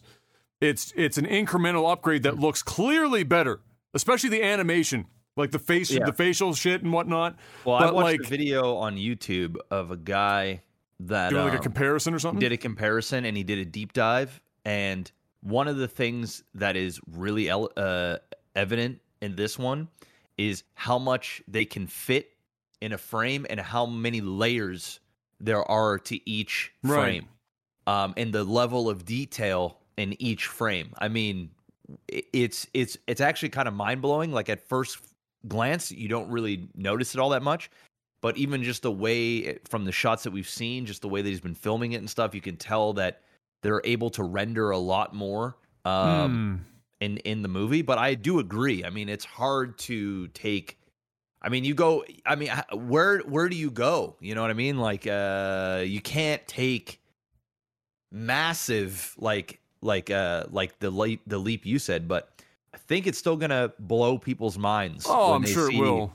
What the fuck they're gonna do with this? I think if I had to take a guess, I would say the thing that will be the biggest leap will be the use of and the competent use of 3D.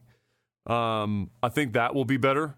I think the overall visual to the layperson who doesn't watch, for example, a breakdown of the fact that they can now put 256 layers on screen instead of 128. Because when you take in like the whole image and it's in motion, people are like, the average person's not like, I saw a fly fart fucking 400 feet in the background. Holy shit, that didn't happen in the original Avatar. They're going to be seeing like the character animation, and like the first 5 layers behind them is like the vast majority of what somebody's taking in. But still, even for people that only see that, they will see 100%. They will see a difference over the original film, and especially the animation over the first one. Facial stuff, which is always I think always the hardest thing, because it's a fight between hitting believable, like real life believable, and avoiding the uncanny valley, which is like a fucking nightmare that people have been fighting for a long time. And so that for me is where I'll probably see a lot. I saw a lot of it, I should say, in the trailer, and I'm sure will be in the film. And then I think for the 3D aspects of it, which were again way ahead of their time in the original, when you went to an IMAX, you saw it in 3D, and they were walking through the forest for the first time with like the fucking Tokyo ass freaking glowing plants. It was like a neon sign on every corner type shit, and the layering in that forest with the 3D, that looks crazy. Now, if you add a bunch more layers and you got better glasses, better screens and everything that we've got now, better projectors for that kind of thing, and better use of it in post, I think that's probably going to be where everyone gets their mind fucked in 3D, especially if it's in the water. You already know where the water thing's going. You're going to be shit coming at you all over the place all the time. And it's probably going to be a real trip. Beyond that, and similar to what you said with the original, I watched Avatar not for the story. I watched it for the visual, because ultimately, if I wanted to see the story, I'd watch Fern Gully, because it's literally Fern Gully. So, I don't need to see it for that. I also check out in the first one around the time where they've got Captain Scarface Sergeant, stereotype army dude standing in front of a metal fucking sheet in the background that's literally an imprint of the American flag. I was like, you know what? I'm gonna let that pass because it looks pretty. If we can avoid some of that in this one, I'll be happy. But otherwise, Wait, which one are we talking about? Not Mr. I Never Died, no matter what the fuck. He's in this. Yeah, he's in it. He ain't dead. He ain't dead. I already hate the film now. I'm literally going to watch it just for the visual, because the fact that it took them as long to die in the first one is one of the most frustrating parts of the whole film. So having him come back after all the shit that I just watched him go through and be alive, nah, bro. And watch, he'll be like fucking reformed or some stupid bullshit. He'll be like a good guy now. It's like, oh, you got me. You put me in an avatar. You put me in an avatar body because I'm dead, but we're in an avatar body. Now I'm going to be one of the good guys. And his avatar, just to make sure you know it's him, will still have a fucking scar in the same place on the avatar's face. Just so you're like, oh, it's him. Fuck me. Yeah. Either way, it looks beautiful. It's probably going to be an amazing experience, but just, maybe don't think about it too hard. Okay, Mr. Black. Hear me out. All right? I have a movie pitch for you. Are you ready? It's my elevator pitch for a movie. Okay. All right, you let me know if you're going to invest in my film or not. Okay? All right. What if I said, I've got a script. It's a neo-horror film. Okay? Starring Amy Adams, one of the greatest asses in Hollywood. Just going to toss it out there. Neo-horror,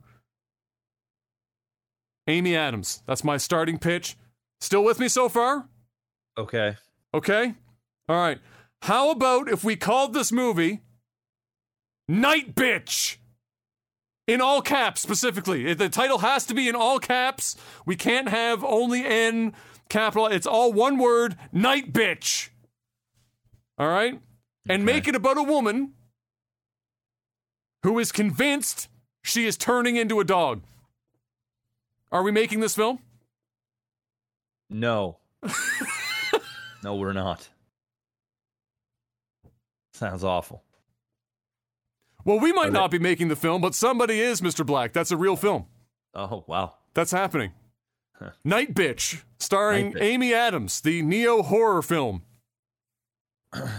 Sounds awesome. Yep. James Cameron came up with a new technology just for that film. Night Bitch. I'm still mind-fucked over that. That's the actual pitch for the film. Night Bitch. Fuck me. You know what I didn't need to get pitched on, though, to be okay with, Mr. Black? Dune 2, the movie itself, but also Dune 2 has cast the great, one true god of white man dancing, Christopher Walken, who is going to be playing the Emperor in the sequel. And because I couldn't resist it, I have it in the notes. I've got a fever! And the only prescription is more spice. I like it. And if they don't make a reference to that in the movie, even though it's a dead-ass serious movie, I'll be very disappointed. That's great. I can't remember the last time I saw Christopher Walken in a movie. So, why not? Fuck it. And I hope he doesn't cover up like his very Christopher Walken speech pattern and shit. Just be Christopher Walken in Dune. Fuck it. I think we'll get that. Give me that. Give me that. Netflix is apparently exploring live streaming for the first time, Mr. Black, and I'm not talking about you and I going on and playing Fortnite poorly. Comedy specials, cast reunions, and other unscripted events are all being looked at for use in a live environment. So they want to enter that like live TV, put a 30-second delay on in case Will Smith gets up on stage and slaps somebody, and call it a day. Unscripted, quote-unquote, unscripted television. Fuck it. Sure. Okay. Sure. Why not? Why not? What could go wrong? Surely nothing more than we see on live television in a usual setting. Why not on Netflix? You're already streaming shit anyway. Why not just put it on Netflix? And finally, amid an absolute onslaught in the Depp vs. Heard trial, Amber announced that she is apparently released from her DC contract following her scenes in Aquaman 2 being, dramatically cut back. I guess she's still in the film to some degree at this point. It's just that they got rid of a number of her scenes. To what degree, we don't really know. We won't find out until we see the movie. But there you go. She's apparently released from her contract. Did she try to fight to get back on it? From what I've been hearing, what she said in court was just all bullshit. No. Say it ain't so. Amber committing perjury in this trial. Say it ain't so, Mr. Black. That couldn't possibly happen. Yeah. Apparently, she wasn't. Her scenes weren't dramatically cut back. Just I guess regular movie cuts and different things to bring the movie at a reasonable length. Was done, but not because her issues. This is what I've been hearing in the trades anyway, and because there's some people behind the scenes that was working on the film that basically confirmed or said like, yeah, this isn't true. This isn't. They used her a lot for promotional stuff. And still have been. So, if they didn't want Amber Heard in the film, they could just remove her from the film. They could just do reshoots. Apparently, she didn't have a big role in this movie anyway. So, I don't know. Who knows, right? I mean, it would, you know what? As somebody who has been a degenerate watching this entire trial, it would not be the first time that she's said some bullshit. And so it wouldn't shock me if this was some more bullshit. So there you go. Either way, it's not like her acting chops are going to make Aquaman 2 any better. So it is what it is. There was a piece of movie news that I thought you would find interesting, and now I just can't think of it. God. Dang. Anyway, if it comes to me, I'll tell you. Okay. But there was something that I think you would have enjoyed. That I heard about, and now I just cannot remember what it is. Now it has nothing to do with Nicolas Cage. There was a film. Although I haven't seen the Nick Cage movie yet. As soon as it's available to stream, I'm not going to go to the theater and watch it. But as soon as it's not really worth. Then I'll go check it out. Yeah.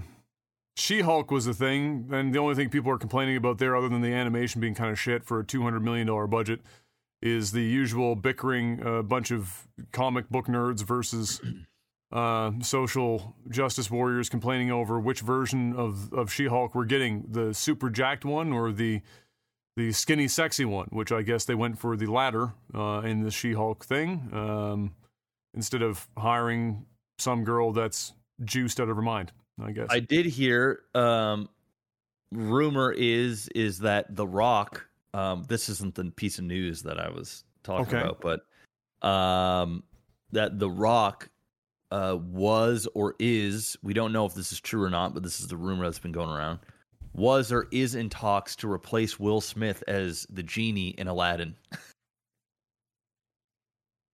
What? Yeah. So, you know what though? Fucking why not? Really? I can see it. I can see it. You know, he sings, he's... In fact, I could make an argument that he would have been a better choice from the jump. He might have been. I mean, Will Smith is like really, I don't know. I guess he's charismatic, but so is The Rock. The Rock is definitely more charismatic for that type of role, I think, than Will. Yeah.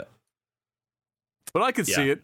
I could see it too, but the only thing that I don't see is The Rock taking it because it isn't his. You know, The Rock he likes it to be his. As a guy that takes a role like almost like a backup or like a second choice, and one that he can't just make his own. That's the only reason why I don't think it'll go through, but I can definitely see it. And I mean, if they pay him a shit ton of money, maybe he does it, you know? That is true. But I could see The Rock more easily as the genie than Will. And honestly, you could have told me that Helen Mirren was going to be the genie, and I would have been like, yeah, okay. Because in my mind, nobody is Robin Williams, so it doesn't really matter who you plug in as genie now. The genie's not the show anymore in Aladdin. It's whoever is playing Aladdin is the show. Because nobody can possibly, if you grew up watching Aladdin and saw Robin Williams play Aladdin, or not play Aladdin, play the genie, anyone else is just not. It's gonna be just. It's never gonna hit ever. It doesn't matter who's in the role. So whoever. Whoever. I did see that I guess Knives Out 2 is going to be theater exclusive for 45 days. Yeah, I was just hearing something about that. I just saw this yesterday or something in a tweet or something. I just saw the headline today. But yeah, it's going to be a theatrical release for a short period of time before it goes on Netflix. And yeah. And they're probably doing that because so they can recoup some of their money because they're paying Daniel Craig $50 million. I was going to say, they're doing this because they're paying Daniel Craig $50 million. And they're also paying Rian Johnson $50 million as well. So they're both getting $50 million apiece. So before they've even pressed start or record, they're already $100 million deep. Yeah. So I would imagine they're going to release that so that, you know, it'll probably make a couple $100 million. It might even do a little bit better than that because the first one was really well received. Yes, it was kind of like a sleeper, despite the cast that was in it. Yeah. Like it just came out, right? It was like not something people were, and it was a good movie. It was different too. Like it was just a nice change of pace. So yeah, I'll go check it out. I did see in relation to Rian Johnson, and because of his involvement in doing Knives Out, that his supposed Star Wars trilogy is put on hold for the time being. Yes. Well, what I heard is Kevin Feige is working on a Star Wars trilogy. Good. We have 2 trilogies possibly in the works. Yeah, I don't know if it's the same one or a different one, but apparently we're going to hear, I think Star Wars Celebration is like soon. I think next week maybe. Okay. Star Wars Celebration. Yeah, Thursday, May 26th. So I'm sure we're going to get a bunch of announcements and different shit then. Incredible. That's it. Amazing. Well, Mr. Black, unless there's been something else. Yeah, I still can't think of that other thing. There was a piece of movie news that I thought you'd think would be interesting, and it'll come to me probably in the next segment. Well, we'll figure it out at some point. But yeah, that means it's time to move on to tech support. Patreon.com/LagTV is the place to go if you want to financially support this podcast, and you should. So go on over there. $10 or more a month will get you a number of things, including the ability to ask us questions each and every week in a post I put up on the Patreon account called Tech Support. And you get to ask us questions, and we get to give you answers, at least as many of them as we can, in the time that we have. Mark Furry asks, Adam, say it's 2025, baby is due anytime now. What's the one thing? Fucking don't give me a heart attack. Due anytime. What's the one thing that M could ask for in the house that'd immediately drive you nuts? I'm guessing HVAC changes. Well, she wouldn't even know to ask for HVAC changes, but I'm gonna be real. I don't want to hear anything about the interior for this house for at least a decade. Damn, that's a long time. I don't want to hear. I don't want to hear about, like, I mean, the highest point would be, we gonna paint a wall? Like, yeah, okay, we paint a wall. We can do that. You got to paint the baby's room. The floor ain't changing. Oh yeah, the baby's room would be painted, but the floor ain't changing. There's no major. I mean, thankfully, it's not many walls to knock down at this point anyway. There's no major massive change. Exterior of the house now. Okay, all right. We got some land. We got lots of landscaping to do and shit. Sure, but inside, after all this, PTSD. Don't ask me to do too much.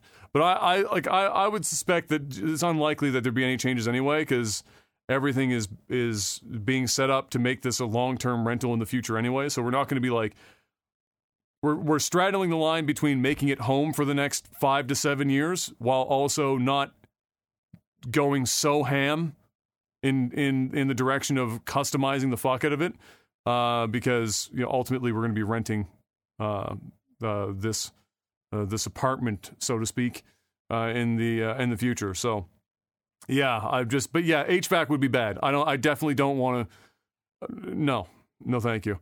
If I ever do HVAC again in another house, it will be in a house with a roof with a much higher pitch than the one that we have currently, because that was definitely the pain in the ass. Logan asks, would you prefer living in the mountains or in a large city? City.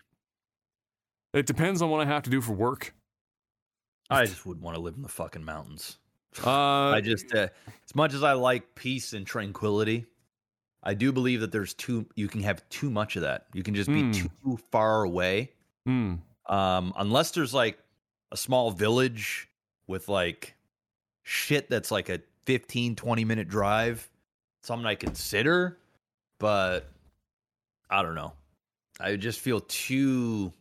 I'm not gonna say I want to be mountain man, where I'm in like Patagonia in like the middle of nowhere by myself with like my wife and child, and there's nobody for like 300 fucking kilometers in every direction. But, you know, do I prefer living in a large city versus somewhere where it's a little bit more quiet and I've got a little bit more space? Almost every time. Mark Furry asks, with a follow-up, you can get one game released right now, but it's No Man's Sky Launchpad. It'll get the same improvement trajectory, but only if you play it every day. What game is it? Shit. Hey, so ask the question again. So you can get one game released right now. Mm-hmm. You skip all the rest of it, but it's as bad as No Man's Sky was at launch. However, it will also get the same improvement trajectory, meaning, you know, just how Hello Games has been updating things at the speed in which they have. But only if you play it every day for an indeterminate amount of time. He didn't say how much time. What game would you like to see? There you go. That was easy. Elder Scrolls 6.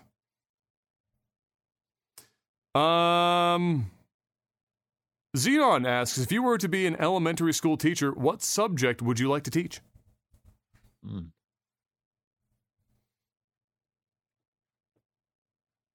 I'm going to go math. Oh. I could say English, but I'm going to go math. Either one of them are good.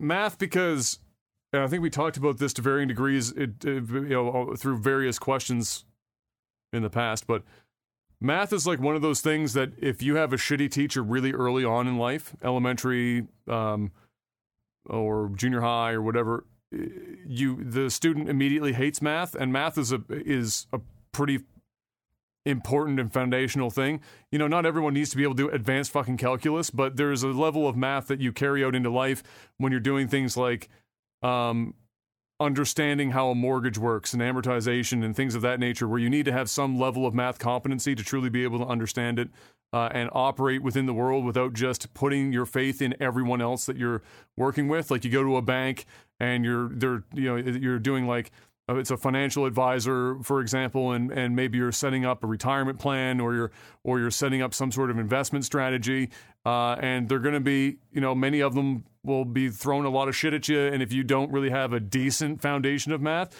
it can be overwhelming, and maybe you're just literally just flying by the seat of your pants and just being like, you know what, just fucking whatever, and I'm sure lots of people do this, whatever you think, just whatever, I'm going to give you this many dollars a month, just do whatever, and that's, there's nothing necessarily wrong with that, per se, but it's nice to be able to operate within the world with a, foundational math that not everyone gets. And I think the majority of it for math is because people just get bad math teachers early and kids get frustrated. And if you have one bad teacher, and like, let's say grade 4, you're learning long division, or you're doing multiplication in grade 3 is what we did here, learning multiplication tables, and you get that fucked, and you go into grade 4, math is progressive. So you need to have the shit that happened in grade 3 pretty down, because when you move on in the next grade, you don't get to like fucking go over everything you did the year before. You're just, you keep going, and you miss one step and you're just permanently behind the ball like the whole way. And it gets very frustrating, and eventually kids just give up. So I'd say probably math for that reason, just to try and be a less, just to try to be the least shitty math teacher I could be for elementary school. And I think English for similar reasons, I guess. I think you'd probably go for something like English.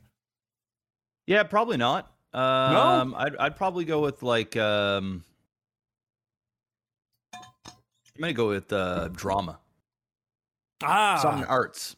Elementary school drama, that's like a grade 6 thing. That's like the right before you get kicked out of elementary school, you're finally doing the fun shit. Yeah, why not? I think it'd be fun. That's true. That's a good choice.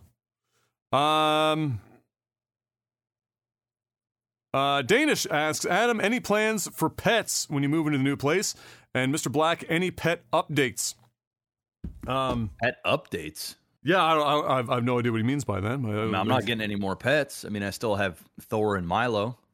They're enough to handle right now. Has Thor brought any ticks into the house yet? No. He gets his tick. We give him his tick. Stuff. Well, oftentimes what happens, like our next door neighbor, for example, their dog will go out and come back in, and they have the stuff. But the problem is that the ticks are jumping off of the dog. Not biting it, but jumping off the dog once the dog is in the house. Yeah, but we always check Thor before we bring him in. So, right. And if he's in our backyard, there's no grass or anything. It's just pretty much. That's true. Yeah, it's just deck. Right? Yeah, that's true. So when we let him go, he's go. But when we take him on a walk or we let him in the front yard, then we always check him over before we bring him in the house. Yeah, because ticks are fucking horrible this year. Oh yeah, they're bad. Yeah. Everywhere. My neighbor's brother already got Lyme this year, Lyme disease, because their cat brought one into the house, and again the cat had the shots, and so the tick jumped off the cat, but in the house, and you can comb through an animal, but like if you got an animal with thick hair, sometimes you're gonna miss the fucking tick, and it's just a brutal thing. He caught it early, he was on antibiotics, so he's okay, but yeah, it's real bad out there. So if you're in Nova Scotia. You're going for fucking hikes and shit. Swim in DEET. Bathe in it. Fill your bathtub up with DEET and dip before you hit out in the woods. And do what I do, which is get long pants, even if it's hot outside, and tuck them into your socks so that they can't crawl up your fucking pant leg. Because the first place a tick will go is looking for warm and moist areas. And if you're a dude, guess where they're going? Right where you don't want a tick. Which is anywhere, really, but for a dude, you really don't want them to go there. Women, too, I suppose, would be a pretty terrible experience. But as far as, like, pets, for us, when we move, we do want to have, Em wants to have a dog at some point. She's also open to a cat. I don't know if it will happen when we're over there, but we both want to have a dog or a cat or something like that. We would want to have a pet. We just don't know what and when yet. She is partial to the poodle crossovers, the doodles. And I am too, because they're great. They tend to have great temperaments, and they're hypoallergenic because they get it from the poodle side of things. Another animal question. Hey Dan, if animals could talk, what animal would be the biggest asshole? Cat, guaranteed. 100%. Yeah. Cats be savage as fuck. Cats. Yeah. Unquestioned. Yeah. Unquestionable. The cats. Oh, yeah. If I could hear what Max was thinking most of the time, bro. Max would just be salty as fuck 24 hours a day. Oh man, that cat. Yeah. Yano asks if you could terraform any planet in the solar system in 1 year, which planet would that be? Well, the gas plants are immediately out of the fucking question because you can't terraform a fucking gas planet, at least I'm gonna go with Mars. Not usefully. Yeah, Mars sounds good a plan. Because like we can go there, like in the near future, I would imagine, right? So like could probably go there now, to be honest. It's just like you're just not coming back. You're just not coming back. Yeah. We can send you there, but it's a one-way ticket. Yeah, I would agree. That or like one of Jupiter's moons, maybe, instead of a planet. Sounds like a good idea to me.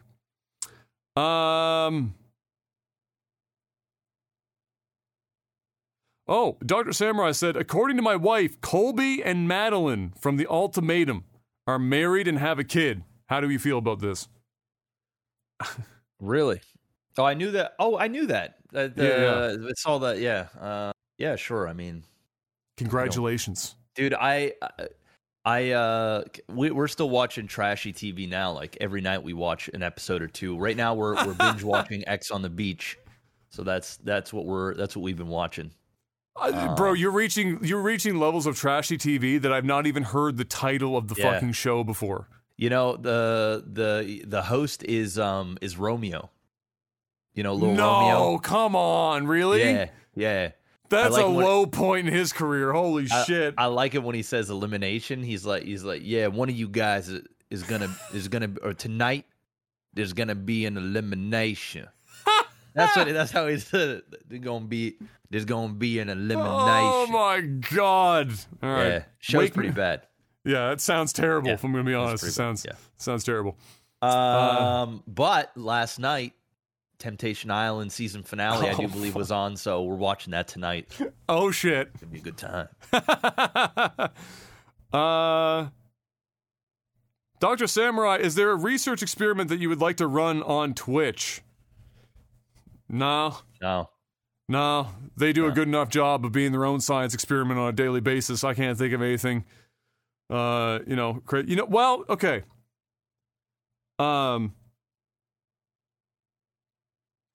Research experiment on Twitch would be actually turning on notifications for everyone and sending out emails and see what the numbers are for people.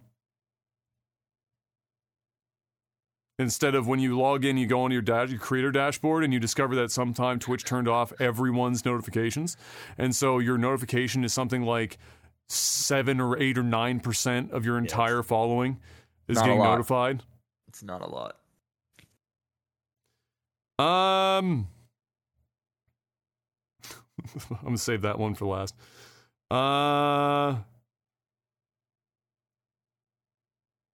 Yano, let's say there's one adult life task that you don't want to do and wouldn't have to do anymore. Which one would you like that to be? Taxes. Huh. And I don't mean my own taxes as in sitting down and like having to like do them, but even to prepare all of the shit. Even if it's not difficult, it's the most tedious fucking thing, and I'm even organized about it, and I still hate it. It just drives me nuts. So yeah, probably that.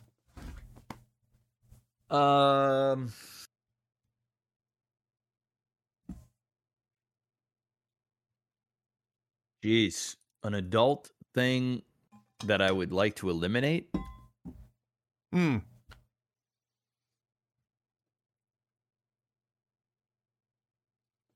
Shit. I mean, I can't really cheat and say, like, pay bills. Yeah, wouldn't that be nice? Bernie Sanders is jacking off to that comment right now. I would say. I mean, I'll say shoveling. At least you have a paved driveway now. No, not yet. Oh, that's coming. That's coming. I'll be here in the next 2 weeks. Yeah, shoveling is definitely no fun. Do I plan on having an EV? I don't. I was gonna get. I mean, I ordered the Cybertruck like years ago, and yeah, when they first put those up, it's it's nowhere near. But yeah, I'm not. I mean, I'm seeing more and more EV these days. But there's so many like Tesla Model E's on the fucking road here right now. There's a lot. Yeah, I still think I'm probably 5 to 7 years away before I would consider getting one. It would be like for the next family car. I'm not going to go and buy an EV for the sake of buying an EV. Yeah, driving pleasure, because I like noise and engines.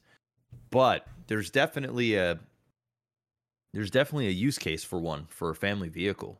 I will not deny that, but I'm also not going to run out and buy another car to like save money on gas or something, because you're just going to spend a shit ton up front anyway. So yeah. Well, that's the problem. We talked about this on the stream, my stream here a week or two ago. Somebody asked me if with gas prices and stuff, if I'd considered before I put my RAV over for financing after the lease ended, if I had considered doing an electric vehicle. And I said, well, the reality is that I would have to basically increase the amount of driving I do to offset the gas savings to make up for the differential in the cost of the vehicle.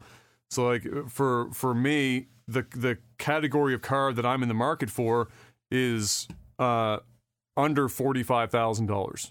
And ideally between 35 and 40 grand is where my market of car is. So if you plant the lowest end of EV right now in Canada is on the highest end of that scale, then you're looking at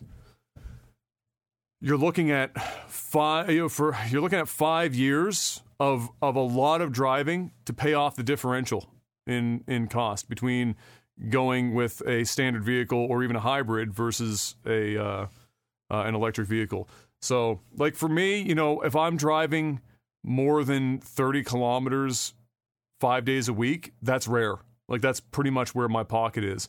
And that's the vast majority of people around here, for example. Like unless your job is on the road specifically all the time, very few people are going more than, let's say, 50 kilometers a day, to and from work, stop in a grocery store on the way home, shit like that. And so my RAV will do just shy of 700 kilometers on a tank of gas. So you do the math and it just doesn't make sense. Like maybe you break even after 5 years, but at that point, like why are you paying a price premium to break even for driving your car harder for 5 years? Yeah, like it makes sense if you're in the market for a new vehicle, like you're ready to, but to go out of your way to like sell your current car. And if you're in the market for a vehicle at that price point, right?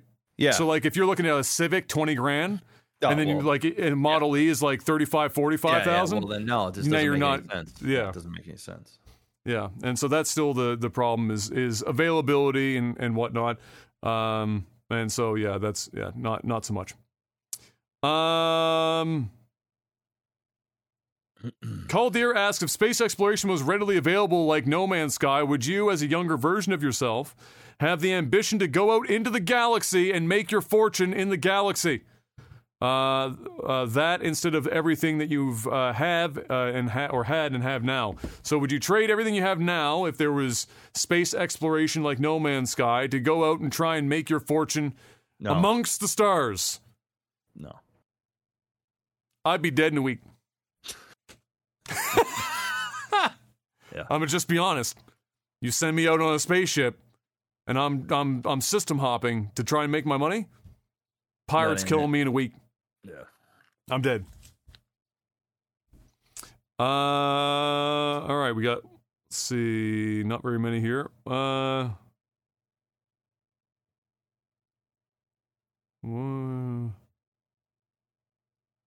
Oh, I wonder if this is what you were referring to. I don't know, maybe not, because I don't remember hearing about this. At least it's not jogging my memory. Blue asks, am I forgetting Tech Alpha talking about Denis Villeneuve directing Rendezvous with Rama? I feel like this is something Adam would be pumped for. I don't remember hearing about that. If Rendezvous with Rama is going to be converted into a series or a movie, that's fucking amazing. Hopefully it would turn out to be great. If you don't know what Rama is, it was the science fiction space novels written by Sir Arthur C. Clarke, arguably, some people might say the greatest science fiction writer of all time, if it wasn't for Dune.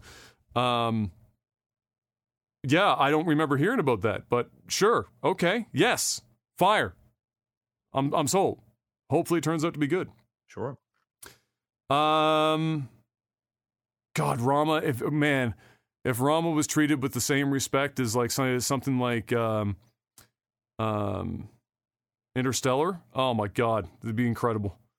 Last one, Mr. Black. Okay. Comes in from Nick Winters. Says, Mr. Maximus Black, hit me up with the sound of Johnny Depp finding the gift Amber Heard left for him in his bed.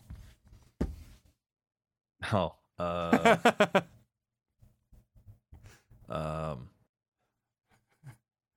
she, that's a shit on my bed. This bitch shit on my bed. Shit on my bed. I don't know what else to say. It's just, but I can't do a Johnny Depp, but I'm sure that's probably his reaction. How do you even react to that? You walk in, you just see somebody's actually shit on your bed, and you're like, man, really? I mean, it'd be so absurd. That would be my reaction, just like, this bitch. Yeah. Shat on my bed. What the fuck? And on that amazing note, at first when you started this, it kind of sounded like you were channeling Sean Connery there a little bit. Yeah. Oh, my God. Do you remember it? Sean Connery just triggered you? My goodness. Okay. All right, live podcast screen is back. This wasn't actually what I was thinking about, but okay. All right, it is something else, that just was brought to mind. The League of Extraordinary Gentlemen is getting a remake. What? It's being redone. Okay. Yeah.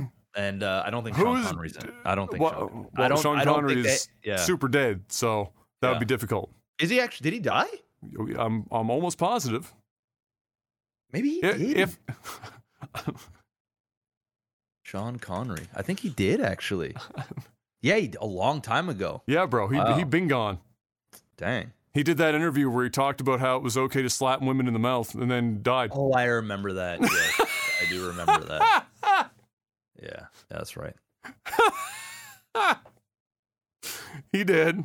Well, there you go. Do we have any news about who's supposed to be in it? Or who's directing it or anything? Just that it's been greenlit or something? It's greenlit, yeah. Okay, all right. Fuck it. Why not? I'm like, but you know what I think of? I just think of like the Kingsman. So like, how do you do a League of Extraordinary Gentlemen without it just turning into the Kingsman? That's true. We'll see. We'll find out. Especially like, because it sounds like something that they'd start hiring people that were on the Kingsman, which maybe they should avoid doing that. That would be, because now you really are just making the Kingsman. So yeah, we'll find out. We'll find out what happened there. All right. Well, ladies and gentlemen, on that note, we'll see you guys next week. Thank you so much for stopping by. Once again, patreon.com/LAGTV, LAGTV, to help us there, financially support this podcast, get to ask us questions and all the stuff that comes with. And until we see you guys next week, thank you once again. Stay safe out there. Peace. Peace.